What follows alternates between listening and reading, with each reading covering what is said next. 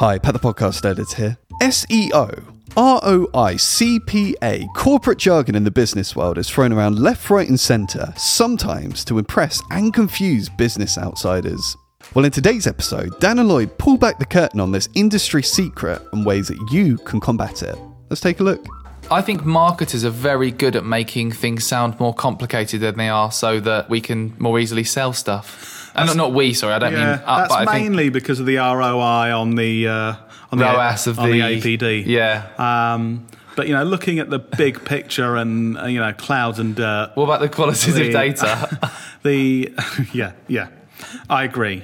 People using words with customers Cloud systems. that makes them think, God, these guys know what they're doing. Yeah. Did you hear them say that stuff that we don't get? I always try and... the thing I speak about a lot when I'm on other podcasts and stuff is marketing with logic and keeping things really simple and understanding the basic, what are the steps someone goes through to research and identify a product that they want.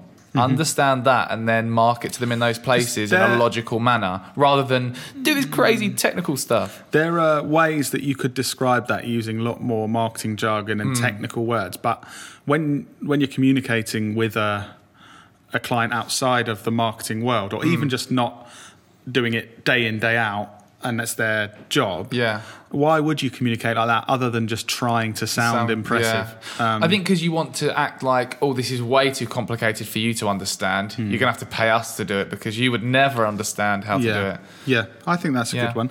And with that, again, I know I keep saying about caveats. Some people aren't doing that to try and trick you.